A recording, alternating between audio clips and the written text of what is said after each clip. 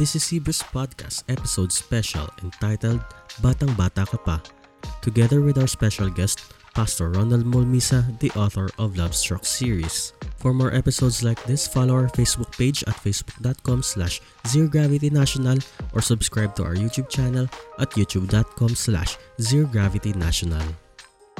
Alright, it is our great privilege and honor to have with us tonight an expert sa topic na pag-uusapan natin about teenage pregnancy. And we made sure that we get no one but the best, one of the best sa topic na ito who will be able to talk about it sa topic na not only on the intellectual level or on the statistics but also on the spiritual aspect of this issue. So on behalf of Zero Gravity, let us all give a God bless you welcome to Pastor Ronald Molmisa. Magandang gabi po, Pastor. Magandang gabi, mga kapatid. May naalala ko nung panahon ko, meron tayong tinatawag na mga guwapings. Hindi ko alam kung sino si Eric Fructoso, Jo Marie Eliana, o kaya si Mark Anthony Fernandez. Pastor, ang luma nun, Pastor. Ano na ba? Dito Vic and Joey na lang para mas para mas makamasa. Okay, Jonas Brothers. Yan. Jonas Brothers. Mas millennial, Pastor. Yan, very, very good. Yeah, okay. Magandang gabi po. Magandang gabi sa lahat na nakikinig. Greet everybody. Katanonood. Yan. Yeah. Alright, so muli po, Pastor, maraming salamat for giving us this opportunity to have you on our podcast. It's my pleasure. Bagay po ito sa amin. And for the past month of November po, we have been talking about love as a topic. Katulad po na nasabi ko sa inyo in my very short intro, we are very passionate about this topic, no? And we were very encouraged actually when I read your book na Lovestruck, yung kulay puti pa, Pastor. Yung unang-unang edition niyan. The first one, 10 years ago. I published that 10 years ago. Exactly. And I was very much encouraged. Sabi ko, hindi pala kami alone dito sa pag-fight namin against this culture and against this issue. And it really sparked hope in us. And finally, we were able to connect with you and in such a time as this pa, no? In a quarantine. So, maraming salamat po. We have a few questions, Pastor, na gusto naming marinig ang inyong idea and ang inyong pag-aaral tungkol dito. So, since our topic is about, nakita naman sa ating PubMat is title Batang Bata Ka Pa about teenage pregnancy. So, Pastor, we just want to ask, how is the Philippines faring in teenage pregnancy statistics? Yeah, well, ang nakakalungkot dito, no? As of latest statistics na nabasa ko, pangalawa tayo sa buong Southeast Asia na may pinakamataas na rate ng teenage pregnancy. No? Well, you can just visit yung Global Childhood Report ng 2019. You can just Google it. Ang totoo niyan, may period, I think it was early 2000, tayo nanguna. Wow. So siguro, we take comfort na lang na pangalawa na tayo. Hindi na tayo valedictorian na tayo. No? Pero still, hindi yun ang ating hindi yun ang ating goal. Talagang hangga't maaari tayo pinakahuli dapat sa lahat, no? At mapapansin niyo ang incidence ng teenage pregnancy, madalas nangyayari ito sa dalawang grupo. Mga low-income households, pati low educational attainment people. Yung mga nasa mahirap, imagine nyo, no? May kabalintonaan daw ang buhay. Kung sino pa yung pinakamahirap, mga sabihin natin na isang kahig, isang tuka, sila pa yung pinakamaraming anak at sila pang madalas na nagsusurvive, no, through this issue, no. Samantalang yung may kaya, sila pa yung mga walang anak. Well, you have to understand this din also, no, sa mga nakikinig. Isang dahilan kung bakit naiiwasan ng teenage pregnancy sa mga high income groups ay mainly because of the virtue of education. At marami na pag-aaralan nagsasabi, I think it's United Nations would also release a report on this, no, na yung tinatawag nating ASRH, no, Adolescent Sexuality and Reproductive Health Education, ay may correlation sa pagbaba ng incidence ng teenage pregnancy. Agree. Marami sa atin iniiwasan tong topic na ito. At pagdating nga sa church, di ba, napaka-sensitive nito.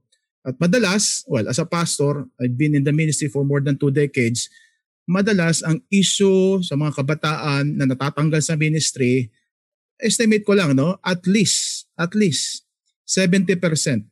ay bunga ng issue na ito. Bunga ng issue na ito. And we would have to agree because we also have a lot of friends, Pastor, nagsimula ang ministry namin na dito rin talaga inatake ng enemy sa issue na ito. So I would have to agree. And just to add to what you said, Pastor, no, in the Philippines, yung latest na statistics po lumabas, ang sabi nila, 40 to 50 Filipino children aged 10 to 14 ang nanganganak every week. And that amounts to 65,000 every year.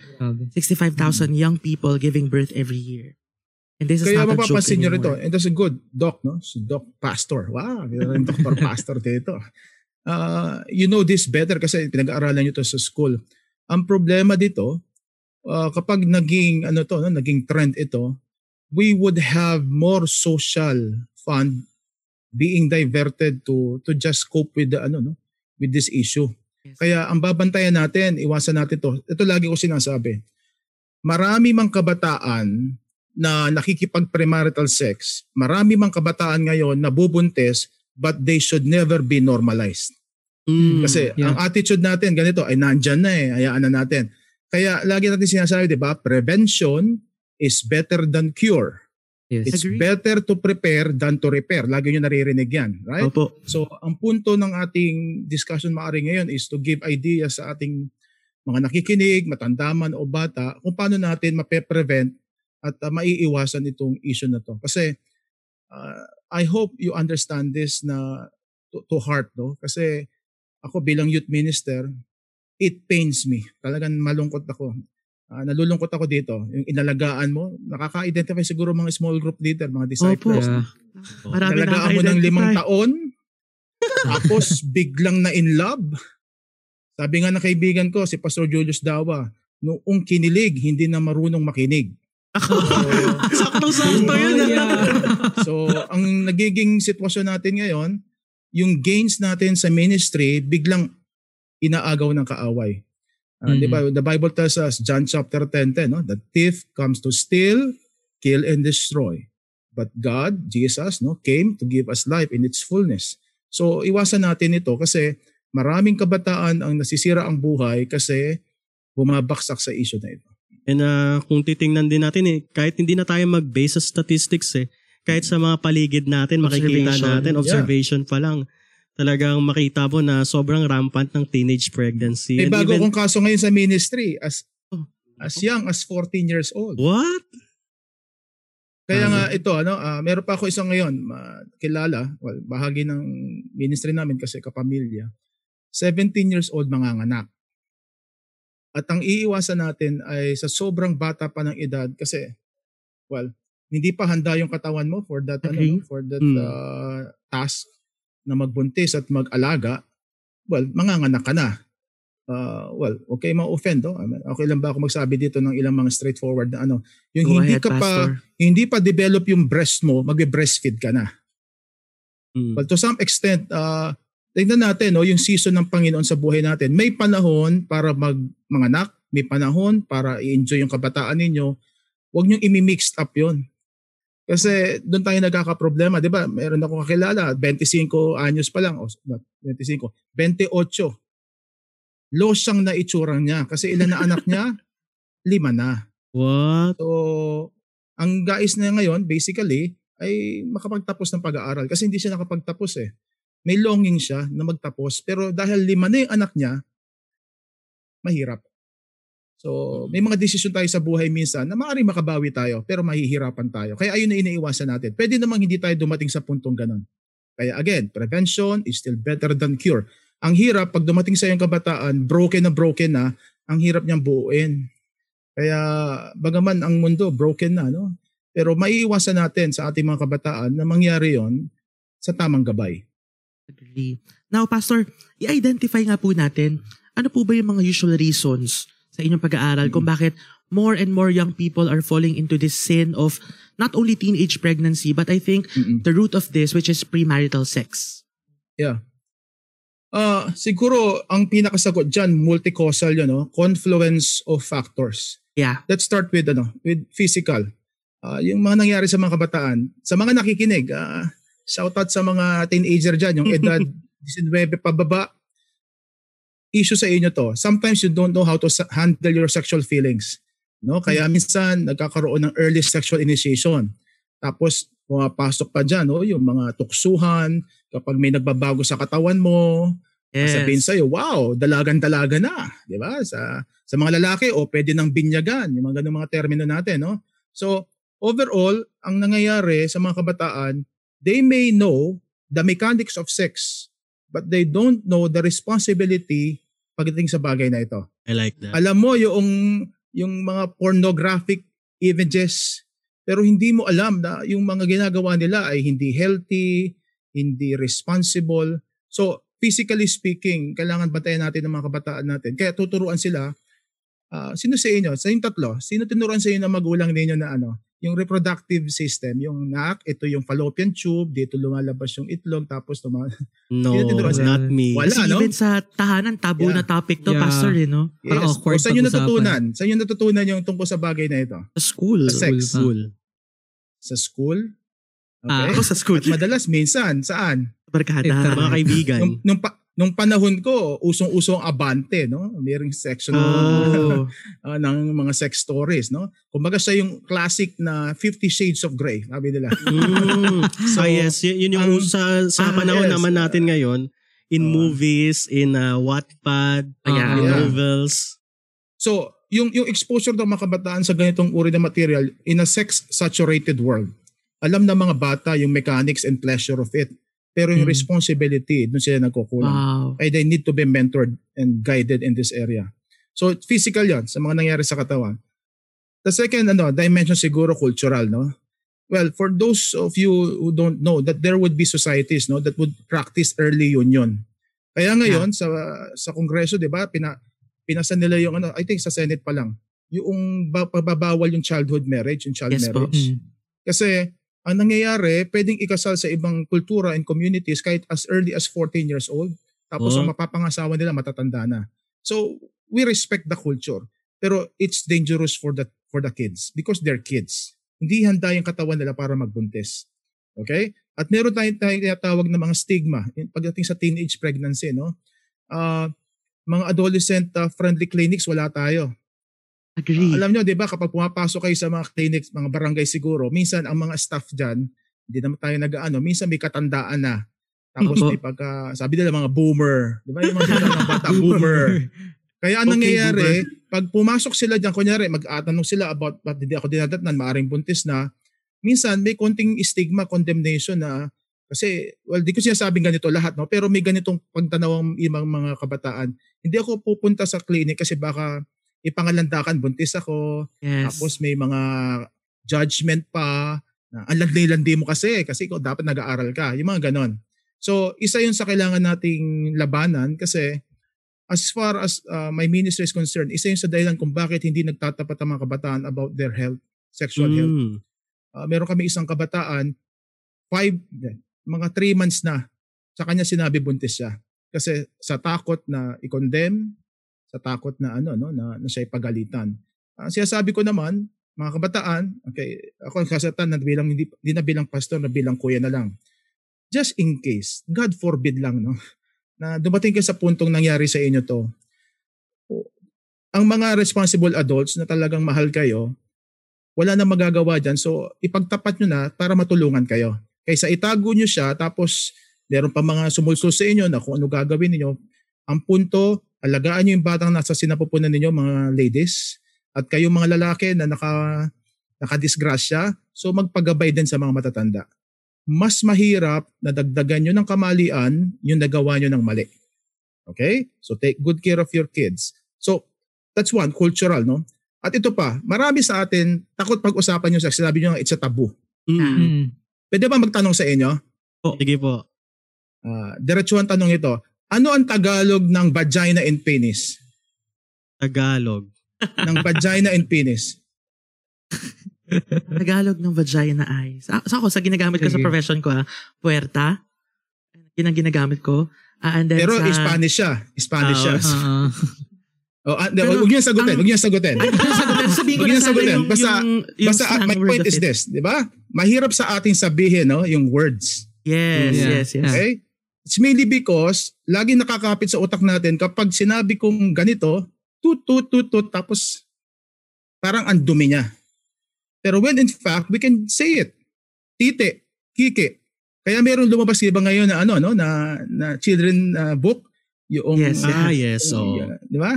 Kasi ang punto doon, as early as siguro mga 2 years old, naintindihan niya yung biological makeup niya at maintindihan niya ano yung responsibility na kapag meron akong vagina, hindi pwedeng hawakan niya ng iba. Maliban sa akin, tinuturuan natin yung mga bata. Ang problema, di ba, may mga euphemism tayo. O yan, bird yan. Yes. Although hindi natin sinasabi Flower. na huwag tayo gumamit ng age-appropriate sexual education. No? Ang sinasabi ko lang, it's embedded in our culture na kapag usapin ng sex, parang madumi. Marumi agad. Kaya yung mga nanay, lalo na tayo mga youth ministers, no? Ang inaasahan nila, tayo magtuturo sa mga anak nila about it. Pero mga magulang, kayo po ang dapat unang tagapagturo sa bagay na ito sa inyong mga anak.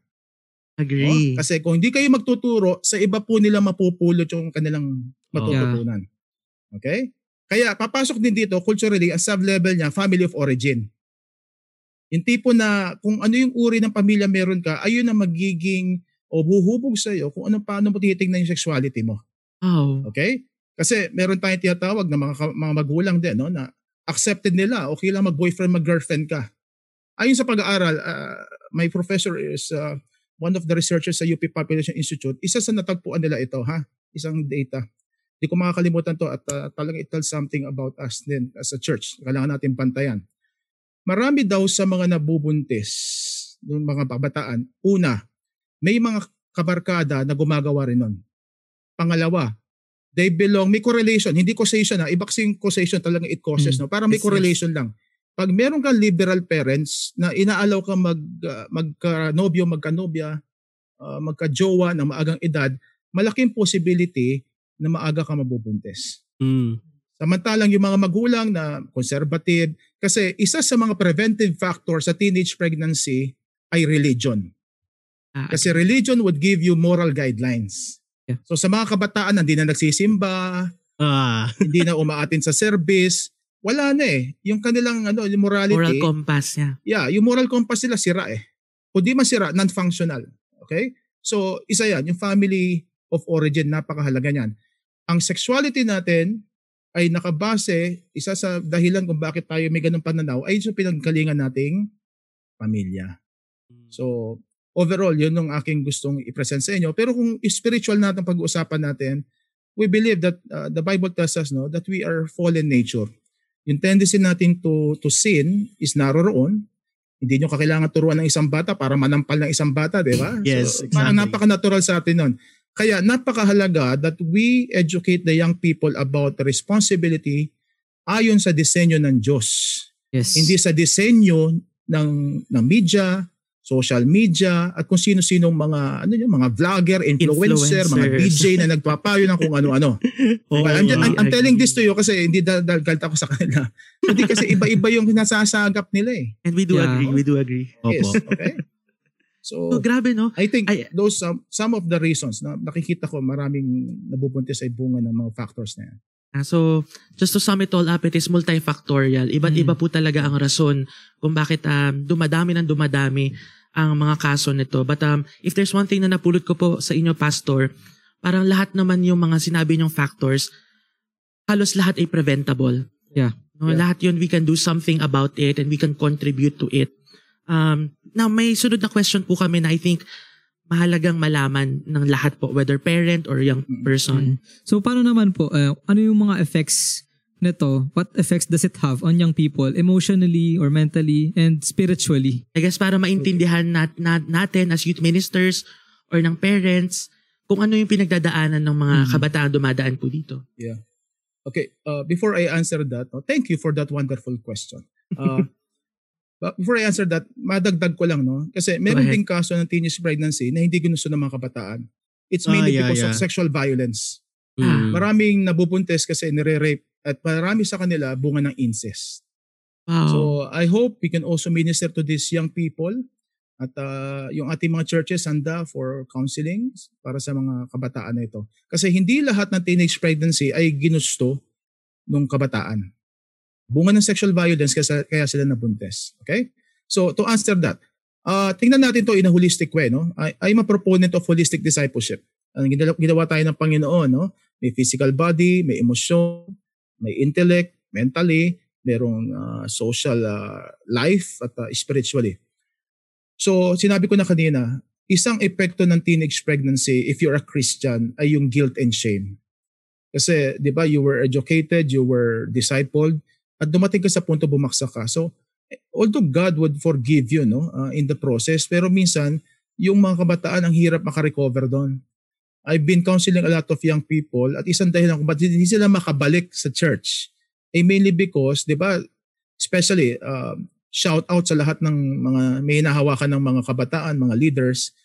Magpabantay tayo kasi mahalaga sa atin na we're also accountable to our leaders. Kasi kahit nasa top position ka na ng leadership, ang kaaway, di ba? Sabi nga ng Bible ni Peter, it's like a roaring lion, pwede kang silain. Kaya bantayan natin yan kasi if you're our leader, may position ka, people look up to you. At maraming maapektuhan kapag bumaksak ka sa pagkakasala na yan. So spiritually speaking, you can recover, pero may consequence. Sabi nga, may popular na saying, you can choose your actions, but you can never choose the consequences of your actions. So part ng repentance mo ay baka matanggal ka sa leadership at for you to reflect on what you did or what happened to you. Physically, sinabi ko na, maraming kabataan, ang taas ng infant and maternal mortality rate sa mga nagbubuntis ng maaga. So it's stated in the many studies and also it's a medical fact, At importante maintindihan din ng maraming kabataan ito na yung physical demand ng pagbubuntis, childbearing, sa simula pa lang, ano napapansin nyo? Bakit minsan yung mga anak ng mga teenager, mga payat? Yung mga parang hindi kulang siguro walang sa sigla. Kulang sa nutrition. Yes, bakit? Kasi yung mga babae minsan, 'di ba, pag nagbubuntis dahil bata, ano kinakain? Meron pa bang pom-pom? Zeb-zeb? Meron pa ba? Yung mga GP, yan yung mga brand niya. Mga chichirya. Chichirya. Okay? Kasi hindi sila nasanay kumain ng maayos. Kaya sinabi ko nga sa inyo, sa mga low-income families, madalas nangyayari ito. Kaya dapat, pag nagbubuntis, kaya mga adults, nangyari na po minsan, so tulungan na po yung mga bata na mag-ayos sa sarili nila. Kaya importante na turuan sila sa prenatal check-up. Kaya isa rin ng issue na kailangan nating ayusin sa ating bayan, yung access sa healthcare service na madalas nating nakikita na kulang talaga. Okay? So, tandaan nyo rin, maraming kaso rin na hindi kinakaya yung postpartum depression. Marami sa mga nabubuntis, alam to ni Doc, Alam niyo tayo postpartum, kasi may hormonal change, kaya minsan, pagkatapos magbuntis, hindi niya alam ang sobrang kalungkutan. I've been counseling a lot of people, iba-ibang uri ng depression, Magpagkabataan ka, kaya yung tumataas ang mental health issue, lalo na kapag bagong panganak. Kaya babantayan nyo rin po. Hindi lang sa mga kabataan, maging sa mga bagong panganak. Yes. Actually, all ages, meron talagang postpartum depression is a reality. So, ano sinasabi ko dito? Dinisenyo ng Diyos tayo para maging handa sa pagbubuntis. Kaya kapag pumasok ka sa relasyon at nagbuntis ka na hindi ang nakatawan mo, meron talagang consequence. Mentally speaking, sa mga kabataan, okay? Pakitaas nga ang kamay, pakisabi nga, handa na ako maging nanay tatay, paki-type ninyo. Comment nyo daw. Comment section. Comment nyo. Handa na ako maging nanay at tatay kung handa na talaga kayo. Mentally speaking, ang mga nabubuntis na maaga o nakakabuntis, hindi nakakapagtapos ng pag-aaral. Well, it's a reality. Bakit? Kasi 'di ba, usually kapag kay buntis, minsan tampulan ka ng tukso na ikaw ay parang di-discriminate, lalo na pag malaki na tiyan mo. Kaya module na lang usually yan. Ayon sa DepEd, Talagang sa bahay ka na lang mag-aaral kung gusto mo makatapos.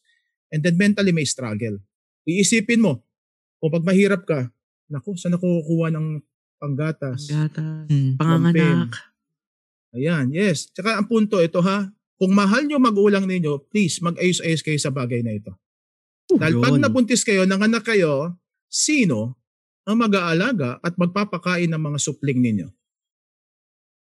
Yung lola pa rin. Lola pa rin. Nagtatawa lang tayo pero this is a serious matter. It is a reality. Totoo. Yeah.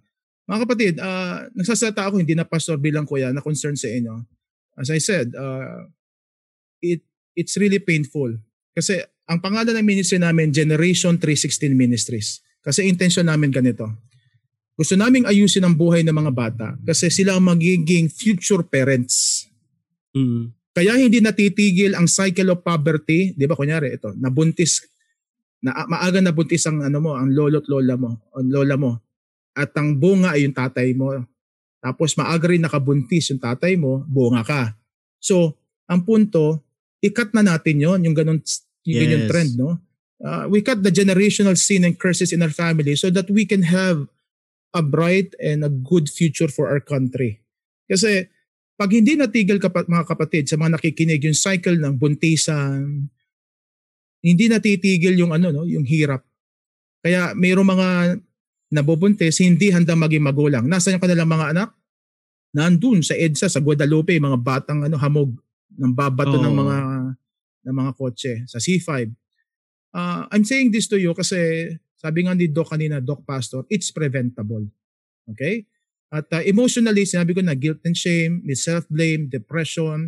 Socially, yung cycle of poverty does not end, yung social stigma. So, overall, ito yung nakikita ko bakit kailangan nating iwasan na ang mga bata. Tingnan nila, parang normal na lang ito. Gawin na natin, dami naman gumagawa eh. Kasi may ideal timeline ang buhay. Okay? So, sasabihin naman iba, Pastor, ano pa yung kagandahan na nabuntis ka na maaga? It's true na mayroong mga nabubuntis na maaga na nakakaagapay, na nakakabawi, nagiging mabuting magulang. It's true. Pero it doesn't mean, as I said, na it should be the rule. It is an exception. It's not the rule. Kasi kung lahat ng allow mo na okay lang, sige, magbuntis ka. 16, okay lang, sige anak, tutulungan pa kita, hanap pa kita ng boyfriend, mabuntis ka lang. Ang sama pakinggan, di ba? So, importante mga kapatid, ayusin natin ang ating buhay kasi merong consequences yung ating mga desisyon. Okay? So, I think that's my napakaganda, no? And ako, speaking from a medical perspective, doing my duty on different public hospitals, talagang napakahirap manganak ng mga teenagers talaga. Amen. It will really take a long time, mabilis sila maubusan ng energy, and you know what? Amen. Sa mga nanonood, hindi po biro manganak. It takes a lot of energy and guts and willpower to do it. And alam niyo po, Pastor, I've experienced it and seen it so many times na midway, sa gitna ng panganak, tumatayo, nagbibihis, gusto nang umuwi ng mga teenagers na ito. At it really breaks my heart as a pastor to see that. At syempre, pag nasa hospital ka, iniisip mo yung health nila, hindi mo maiwasan din na mapagalitan sila, di ba? Parang alam ko may nakwento ka na may napagalitan ka. Oo eh. Talaga, Pastor, palabas na yung ulo ng bata. Diba? Nagbihis. Tapos tumigil. Nagbihis. Bumangon, uuwi na daw siya, ayaw na niya. Tinatawag yung mama niya. And katulad ng lahat ng kwento, nasa dulo po talaga ang pagsisisi. And it's better to just experience the pain of discipline than the pain of regret. Yeah. That's why, turuan natin ang mga kabataan. Kasi isa sa mga ugali ng maraming kabataan, yung impatience, no? Totoo po. Tagal-tagal. Totoo, Sabi nga kanina, totoo. natutuwa ako sa inyo para kayo talagang mga nasa comedy bar tayo kanina pinakamahabang pila, no? Yung ang hirap nilang maghintay, parang lahat kailangan naririyan, instant. At kaya nga sabi ko nga, pagdating sa pag-ibig, hinihintay talaga yan. Kasi pag wala kang emotional and relationship skills bago pumasok sa relasyon, you may destroy yourself or you may destroy the person na makakarelasyon mo. Kasi, kunyari, gusto mo, ikaw lagi pinagbibigyan. Siya give ng give, ikaw take ng take. May imbalance, no? At hindi ideal yon. Kailangan marunong ka ring umanawa. Lagi ko sinasabi to sa mga seminar ko. Kayong tatlo ba, handa na kayo umibig? Yan. Handa na ba kayo magka-jowa? Meron na po yung iba. Meron na. Okay. So, di ba pag nagka-jowa kayo o nagka-partner kayo, hindi nilang sarili nyo iniisip ninyo. Yes. Maraming kabataan, pag pumasok sa relasyon, gusto lagi sila na pinapamper, bine-baby, pa-bebe. Well, Pag pumasok kayo sa relasyon, wala nang pa-bebe mode. Amen. Okay? So, kayo na ang kailangan marunong din mag-alaga. Kasi not all the time kaya kayong alagaan.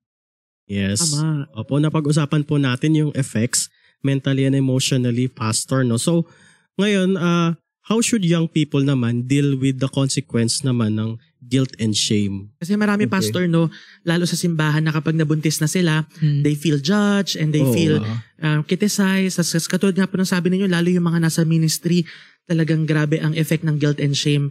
Paano po ba nila dapat i-deal yun para hindi naman sila mawala sa kanilang relationship sa Panginoon? Ang una kong encouragement siguro kapag naren na kayo, hindi natin mababago, no? Nangyari na yan. Pero part kasi ng inyong recovery is to really repent genuinely. Repentance is the key. May dalawang aspetong repentance. Number one, you really feel sorry that you hurt the heart of God first and foremost. So, ang sinasabi ko dito, you ask God for forgiveness. At si Lord naman papagpatawa, di ba? 1 John chapter 1 verse 9, sabi nila, ang pinakagasgas na verse sa Bible, if we confess our sins, He's faithful and just to forgive us and cleanse us from all of unrighteousness. Pero may second aspect ang repentance, and that is lifestyle change, yung tunay na pagbabago. Bahagi noon ay yung pagtanggap na may mga bagay na hindi na pwedeng mangyari before na nangyayari yung kasalanan. No? Kunyari, kung ikay nasa church leadership, bahagi ng consequence, tanggapin mo na maaaring pagpahingin ka sa leadership kasi iba, mga kapatid, no, kapag leader ka Pag leader ka kasi, marami kang responsibility. At maapektuhan yung iba, lalo na yung mga bago sa pananampalataya, maaaring matisod sa iyo. Ganyan ba? Lalo na ngayon, 'di ba, kapag bumabaksak sa pagkakasala ang mga pastor, parang na-generalize no? Na lahat ng pastor pasaway. So isa 'yun sa mga ayaw natin mangyari. Okay, so ayun ang first point ko. Una, personal repentance. At naniniwala ako, kaya kang patawarin ni Lord. Okay? Amen. Pangalawa, ito na may papasok yung role ng church at ng mga kaibigan. Find a safe and a healing community, yung support group mo. Kasi you cannot do it alone. Lalo na, we always tell this, no, this is our counseling mantra. If we are hurt in the context of relationships, we can also be healed in the context of good, safe, and healing relationships. Amen. So, bilang mga tao, we're all relational, importante sa atin may support group tayo. Kunyari, kung nagbubuntis ka, di ba? So wala kang panggatas o kaya pang prenatal. So may kaibigan ka, tulungan mo naman ako. Di ba? Something like that. At sa church, ang suggestion ko, pag mayroon pong buntis sa inyong church, tulungan nyo po, encourage nyo. O sasabihin nyo, salo ko na lampen. Salo ko na yung panggatas mo for 1 month. So may pag-asa. Bigyan ng pag-asa sila, no? Kasi ako naniniwala, lahat naman tayo nakakagawa minsan ng kalokohan sa buhay. Tama. Importante lang sa atin yung kung paano tayo pinatawad ni Lord. Kasi ako naniniwala rin, no? If we receive the grace of God, we cannot tend it to others kung di natin mismo naranasan, no? So, dahil na-receive natin yung grasya ng Diyos, may responsibility rin tayo. At hindi nga responsibility, matik sa atin na unawain din yung iba. So, yon.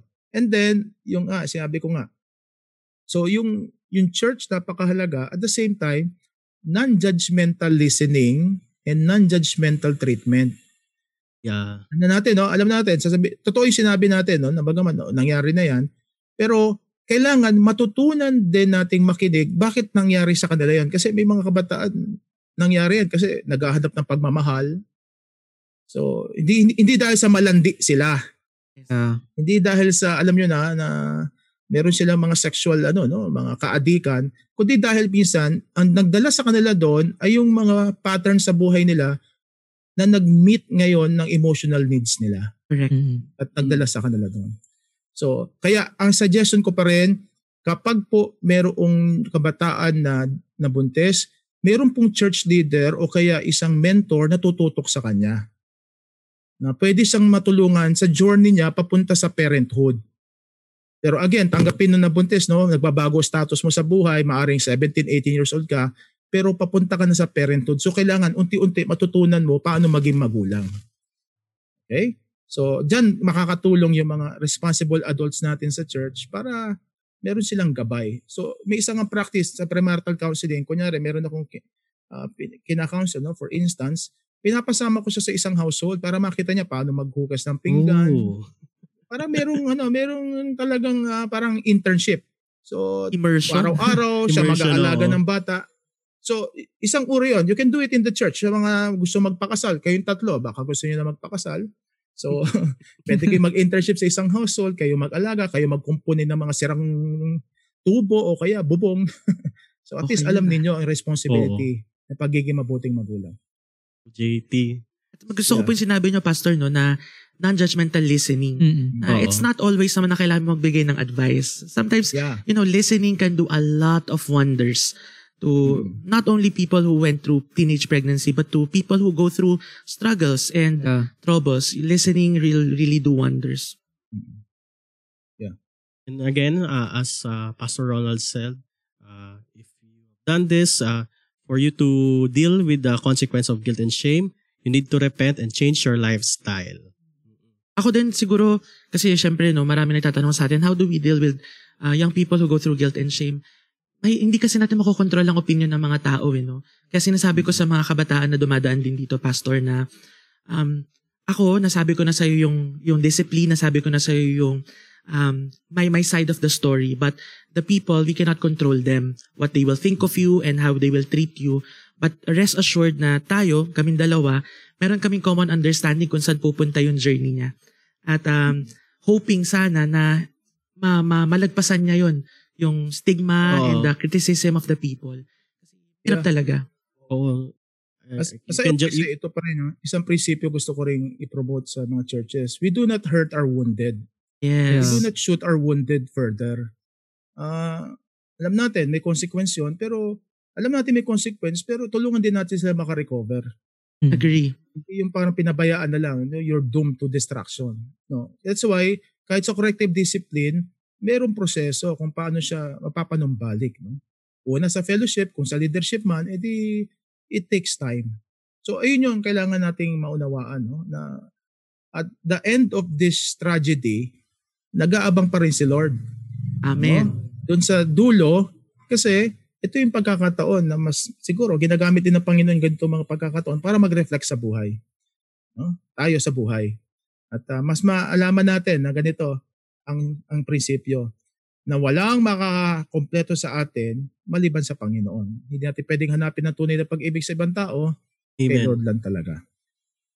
Ayun, Pastor, alam natin na this topic is yun nga po, taboo. It has a certain stigma when it's being talked about, especially in the church. And we want to take this opportunity not only to educate our young people, but also our pastors and even the parents who are watching this stream and who will be replaying on other time slots.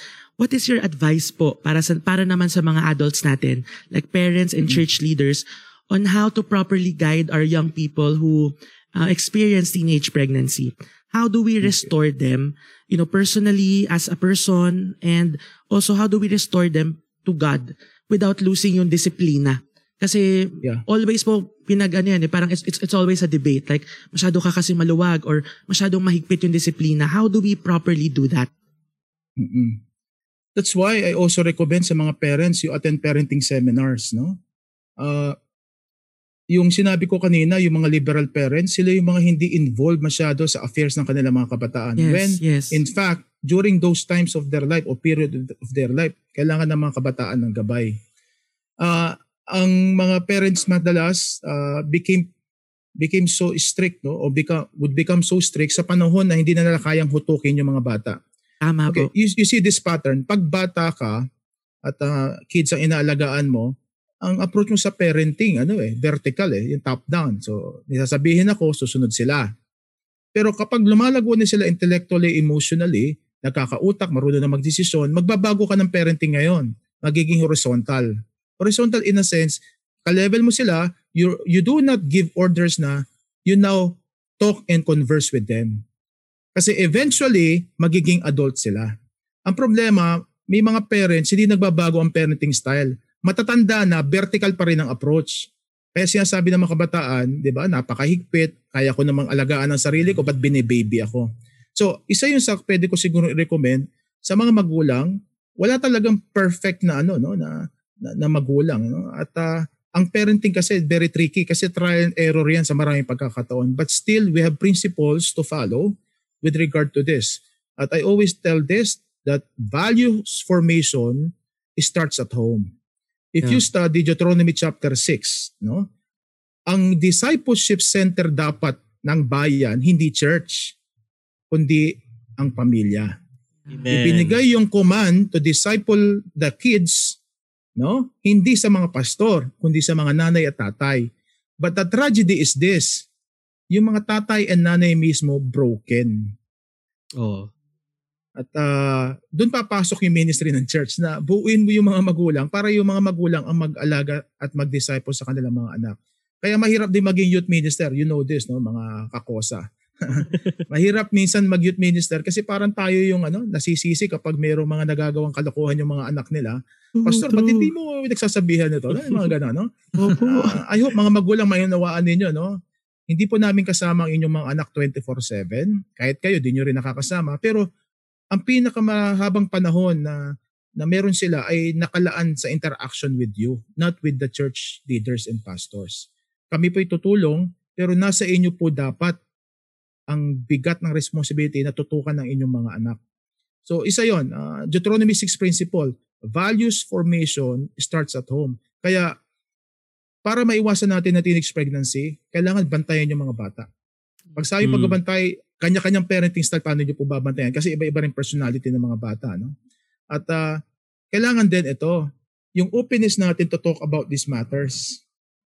Yung sinabi ko sa inyo kanina, yung magsalita lang kayo kung ano Tagalog ng vagina and penis, di ba? So parang naan na kayo, nararamdel na. So, let's be open about this. No? Kasi ang Bible would always speak of sex as a beautiful thing. Ang problema, dinistort ng kaaway. So, ito rin ang ito rin mga extremes. Wag pag-usapan ng sex na parang all bad. Pag-usapan din natin yung sex as according to the design of God. Kasi kapag nalaman ng mga kabataan at ng kung sino man, yung disenyo ng Diyos na napakaganda para sa sex, palagay ko hindi ka nagagawa ng kalokohan eh. Kapag na-invite sa sa'yo, na-inculcate sa'yo. Kaya isa yon, responsible biblical sexual health education. Ma-promote natin sa ating mga churches, no? At importante, as I said, mga magulang, listening. No? Sabi nga nila, the first act of loving is listening. Makinig tayo sa ating mga anak kasi baka minsan may mga tanong sila, di tayo nakikinig o gusto nila makipag-usap. So in a way, let's have this safe space sa church na ano man yung mga issue nila, sa halip na lumapit sila sa mga kabarkada nila na nagbibigay ng mga kalokohang mga payo, mas pagtatanong sila sa loob ng church o sa pamilya kasi alam nila, kahit anong tanong ko dito, di ako husgahan. Di ako sasabihang mali, di ako sasabihang, susubukan mo na, no? Di ba, ganyan pa nagtatanong ang kabataan sa sex? Gusto mo na makipag-sex, no? Hindi, nagtatanong lang sila. Kaya maraming kabataan, kailangan din maintindihan ng marami, pag nagkikipag, sila, no, talastasan pagdating sa biblical theology, sa maraming pagkakataon, hindi naman sila naghahanap ng away. Naghahanap sila ng sagot kasi they're curious. Ang problema, stop. Ganun ang attitude ng maraming mga adults na gusto nating maiwasan. Kasi as I said, no, pag hindi sila nakalapit sa immediate mga family members, sa iba sila kukuha ng sagot.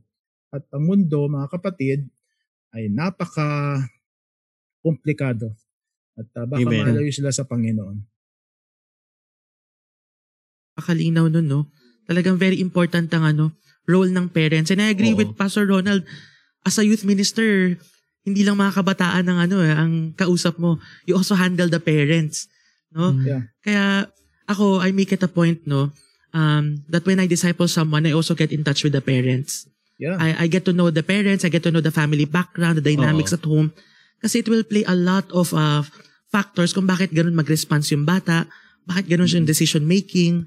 So, sa lahat ng mga D-group leaders natin, pastors natin, it's not enough that we stop the discipleship process sa ating mga hawak na kabataan. We should go deeper and reach their families and get to know their families. And sabi ni Pastor, no, role talaga ng simbahan na tulungan ng mga parents na mabuo. Kasi kahit anong gawin natin, kapag pagbalik nila sa tahanan where they spend a lot of time or a longer time, ganun pa rin. It will be the same environment. Yeah. So youth pastors and D-group facilitators, we really need to go beyond our calling to reach out not only young people but also, reach the parents as well. And I think hindi lang para sa mga pastors and D group leaders, but also sa mga sa mga members, mga church members, no, iwasan natin yung stigma ng pagiging judgmental. Gossip should have no place in a church. Yes, kasi yun din yung isa sa mga naging problema kung bakit nag-i-stop ang isang, let's say, na nabuntis, nagkamali.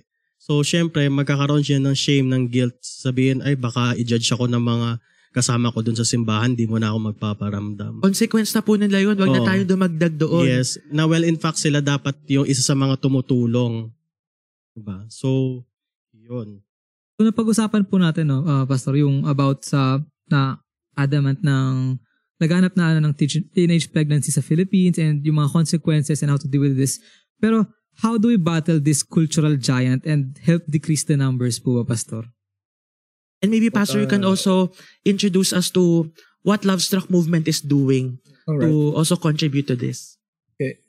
When I heard the term cultural giant, I would start with the structural issues. Okay. Pag sabi kasi cultural giant, you cannot change the culture overnight, no? Tatlong levels. So wala tayo sa pinakamataas. Structural, then social, community, and then personal. And then I will discuss some of the things that we do in Love Struck movement. Pag sabi structural, as I said, isa sa mga sanhi kung bakit nabababad sa ganitong kultura mga kabataan at marami ay kahirapan at kawalan ng edukasyon. So, sa 2022, bumoto tayo ng mga leader na talagang mapopromote, no, ng poverty alleviation at yung talaga magbibigay ng edukasyon sa mga kabataan.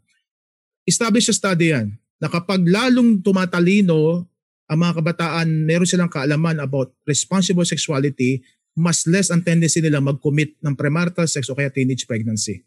So isa yon sa kailangan nating bantayan. So we cooperate with different organizations in society, civil society organizations, churches, no, para ma-resolve natin yung issue ng poverty at lack of education. That's why in our church we always sponsor students. Kasi ako naniniwala bilang pastor, kahit isang kabataan lang matulungan ko sa pamilya na yon, naniniwala ako pag napagtapos namin yung kabataan na yun, matutulungan niya pamilya niya, maiahon niya yung pamilya niya sa kahirapan. At we already have mga scholars na nakagraduate. Yung isa nasa international organization.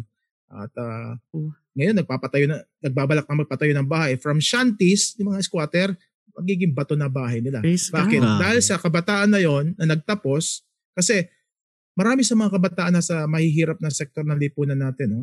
Ang ugali ng mga magulang minsan, yung poverty mindset, huwag ka na mag-aral, magtrabaho ka na lang. Kaya hindi sila nakakawala doon.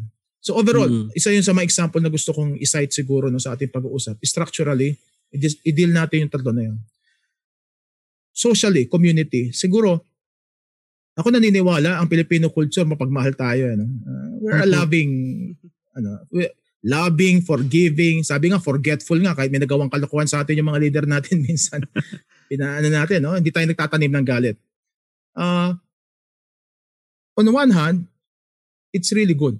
Pero on the other hand, kailangan balansehin din natin ng pagkatuto. Pag nagmahal tayo, pag nagkamali, dapat matuto tayo doon.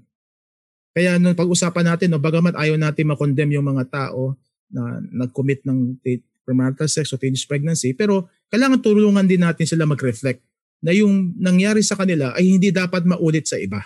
Tama. Yes. In a way. Kasi balancing grace and truth is very very sensitive, very tricky.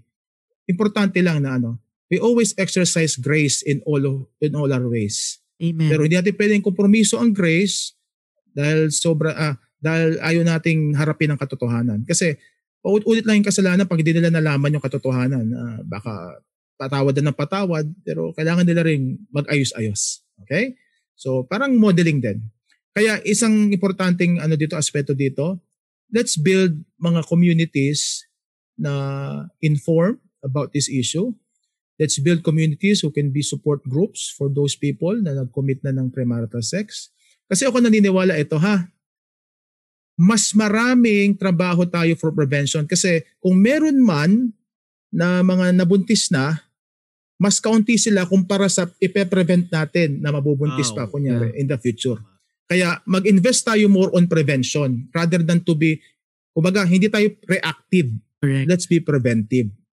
Okay? So, yun sa akin. Sa community, dapat ganun tayo. Kaya, maraming aspeto yan. Magtulungan ng parents at ang mga discipler na bantayan ng kanilang mga anak, create community na pag-uusapan ito, na hindi nila magtatanong kung kani-kanino at maling impormasyon na masasagap nila, so on and so forth.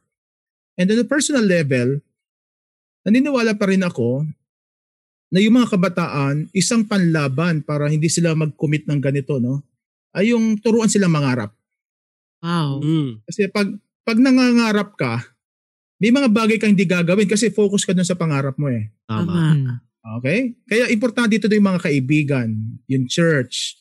Kaya may discussion tayo, di ba? What is the calling of God in your life? So, ituro natin sa mga bata na itong plano ng Diyos sa'yo, mabuti. So, choice mo rin kung ayaw mo matupad yung plano ng Diyos sa'yo. At importante rin ito, underneath all of this ay yung intimacy nila sa Panginoon. Kasi ako naniniwala, as sinful beings as we are, we cannot overcome the desires of the flesh kapag walang tulong ng banal na spirito. Amen. Kaya sabi ni Paul sa Galatians chapter 5, di ba? Kung anong gusto ng laman, ayaw ng spirito. Kung anong gusto ng spirito, ayaw ng laman.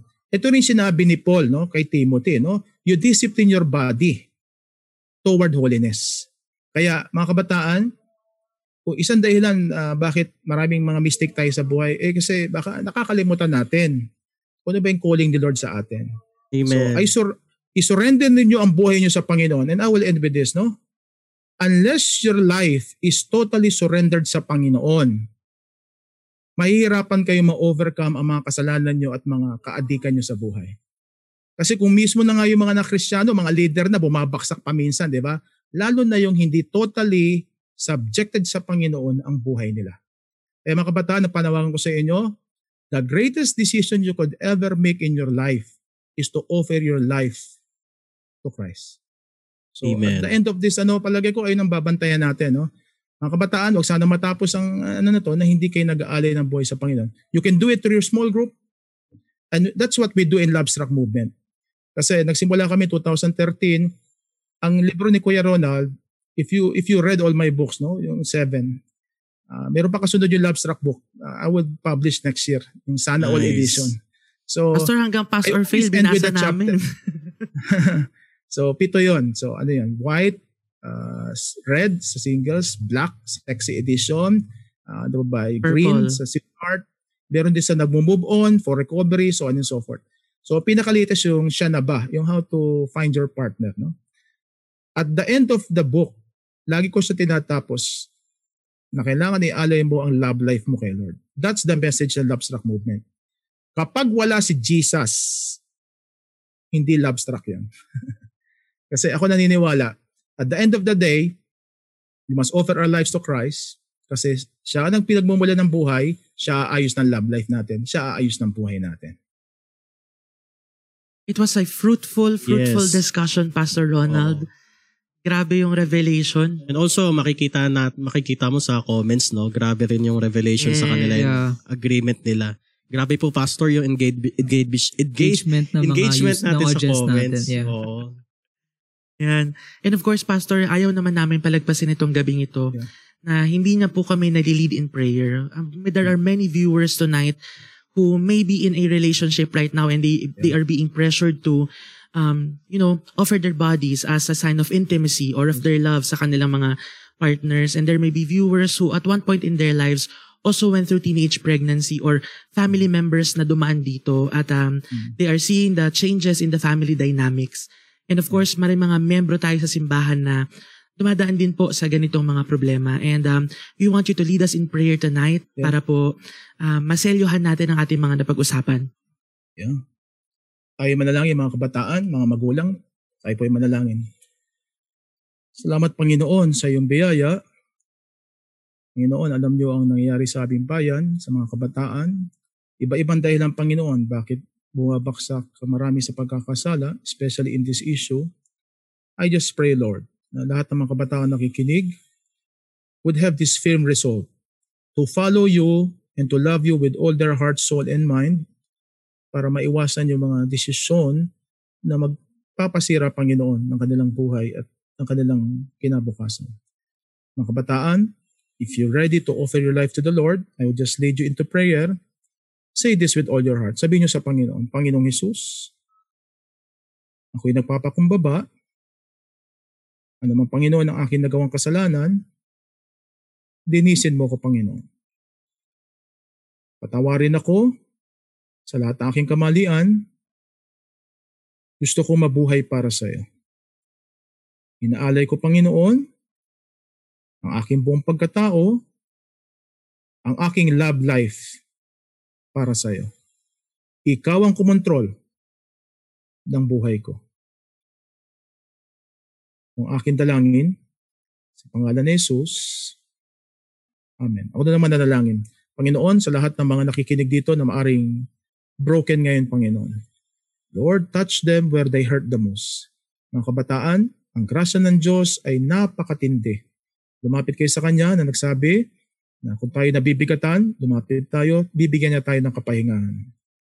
Mga kapatid, tanggapin niyo ang grasya ng Panginoon, mamuhay sa pag-ibig ng Diyos, ano man ang nagawang pagkukulang, you can start again basta willing kang lumapit at magpaayos sa Panginoon.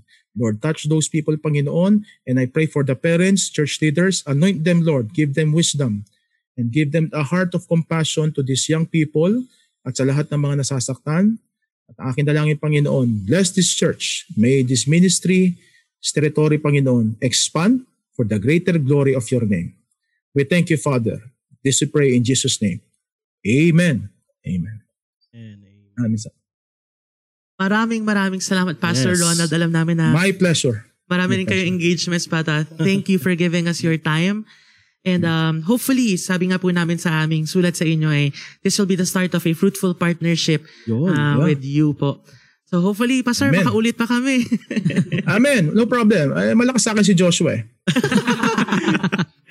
So, buti na lang po, may reason pala yung inyong connection na few years ago. No? Grabe, sobrang tagal na po nun, Pastor. Hindi ko nakakalimutan ang mga volunteer and staff ng Love Struck Movement. Grabe. Napapanood ko po sa inyong mga palabas, talagang kilala nyo bawat isa, volunteer galing dito, galing sa iba't ibang churches. Maraming salamat po. So on behalf of Zero Gravity, Pastor, God bless you. God bless. Maraming God salamat. bless also the works of your hands and also Love Struck Movement and Generation 360. Amen.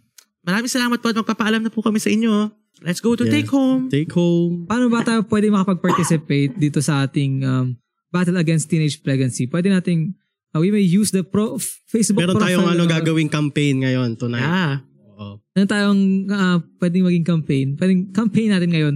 At gagamitin natin ang ating Facebook profile picture frame na i-release namin as a sign of your support to the campaign against teenage pregnancy. After nitong Hebrews podcast, i-release po namin agad. Yes. Facebook frame. So invite po natin din ang ating mga kaibigan na maka-join sa ating movement na ito. Yes. So yan, nabasa niya? Yep. And ito po yung magiging itsura niyan kung baka sakali. Wait, let me just bring it up. Yan. Yan yung magiging natin. At meron tayong caption na ilalagay. Nakalagay sa caption, I am, tapos pangalan po ninyo. Let's say in my case, I am Junel Dumangon and I stand against teenage pregnancy. Adolescence is for education and development, not pregnancy and parenthood. Children need adult parents, not parents who are children themselves.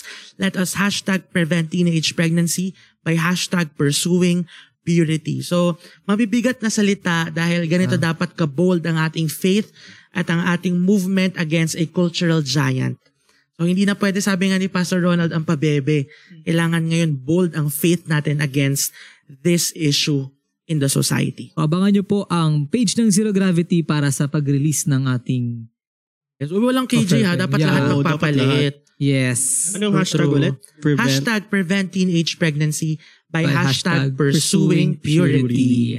So yan yung ating campaign. And pwede nyo iset yung profile picture na yun temporarily, let's say until the end of 2020, or pwedeng tuloy-tuloy and you keep sa bawat local church siguro by Sunday, we can make each and every young person change their profile picture if they haven't still. So maganda yan, and not only young people but also parents and pastors and community leaders and teachers, classmates ninyo, everybody can just join in the campaign. And who knows, right? We might be able to start a real movement in the Philippines, by just simply changing profile pictures. And this will create ripples sa ating society, ripples in the churches. So hopefully, we can do something to make this message emanate through and through. Coming from your National Youth Pastor, at sa 11 years po ng Zero Gravity kami ay nagpapasalamat sa inyong pagsama sa amin. Ito ay hindi po gawa ni Junel Domangon o ng iisang tao lamang. Ito ay gawa po ng Panginoon, and we are just instruments, and kami ay daluyan lamang po ng kabutihan ng Panginoon, and we want to reach more and more young people, effect change in their lives, not so that Zero Gravity can be famous and popular and, be in competition with these other big ministries, but we want to do that just so we can bring more and more young people to the Lord. Just Amen. that simple purpose. And kung ano yung sinimulan natin 11 years ago, it will be the same reason why we are continuing to do this. We just want to reach more and more young people for the Lord. Amen? Yes. So, we appreciate all of you and we love you all. Sa ating 301 viewers tonight, maraming salamat po. At itutuloy natin ang kaalaman at kasiyahan sa darating na Lunes. Dahil sa month ng December ay pag-uusapan natin ang isang bagong series na sisimulan natin sa Lunes, at ito ay tungkol sa iba't ibang mga karakter pinanganak si Jesus. Ano ba yung role ng mga characters na to? Bakit sila yung napili? Bakit ganito? Bakit ganyan? So, magandang way siya of studying, again, the birth of Christ. Not only the story of it, but now focusing on each and every character, the imperfections, the blessing, kung bakit sila yung pinili. So, it will be one amazing topic. And sa ating OYF, abangan nyo po sa Friday si Pastor Eugene. Yun! Siya ang magtuturo sa atin sa ating series Live break. from Cubao. Yes. And sa mga nagtatanong, magkakaroon po ba ng Christmas break ang Hebrews? Yes, we will have a Christmas break. Abangan ninyo kung kailan matatapos yan. Guys, mag-online mukbang tayo. Sabay-sabay natin kainin ang mga ating handa. mga pagkain. Pero may good news po kami sa inyo dahil ang ating OYF will continue. So, December 25 will fall on a Friday. That means on December 25, 7 p.m., we are going to have an OYF with a very special preacher as well. So, abangan po ninyo yan. Ang dami naman nating pasabog. Ganito ba talaga pag 11 years? 11 years, bagong simula. At abangan niyo yung sa Monday kasi magbabago ulit tayo. Okay, bagong set, bagong transitions. Bagong season. So iba na yung ko sa Spotify. Yes. At mamimigay na tayo ng ating mga regalo. Yan, grabe. At syempre, para po makapagbigay tayo ng regalo, kailangan mo magbigay ng sponsorship. So, kung kayo po ay nagkakaroon ng burden, hindi lang pag-send ng stars, but you can just message us here on Zero Gravity. Bibigay PM our namin. page sa PM yung page Gravity namin. So, abangan po ninyo, dapat naka-like ka sa Zero Gravity page. Wag lang basta mag-follow, mag-like ka. Kasi kailangan ko yung like mo. Okay? At gusto ni Lord na like mo siya. Like mo yun? Like ko yun. So anyway, sige, para maitawid. 23 days na lang, Pasko na ha. Sa lahat ng manonood, laban lang. Sa lahat ng nahihirapan sa module, laban lang. God. Sabi ni Joe, i-guess daw natin yung 3 wise men. True. Guess naman yung 3 wise men. Live from the grave. Okay? Kahit busy tayo, wag natin kakalimutan mag-pray, mag-devotion, at tumutok pa rin sa ating mga online na programa. Sabi ni Pastor Ronald kanina, napaka-importante ng intimacy. Intentional intimacy, guys. Huwag mo kaya na maging close ka lang kay Lord by chance, gumawa ka ng paraan para maging intimate ka sa Kanya. Maraming salamat sa pagsama sa amin. At guys, muli ito ang podcast na naghahatid ng mainit na usapan at tawanan. Sabay-sabay tayo. Ito ang Hebrews Podcast Season 2. Paalam! Hello! Bye-bye!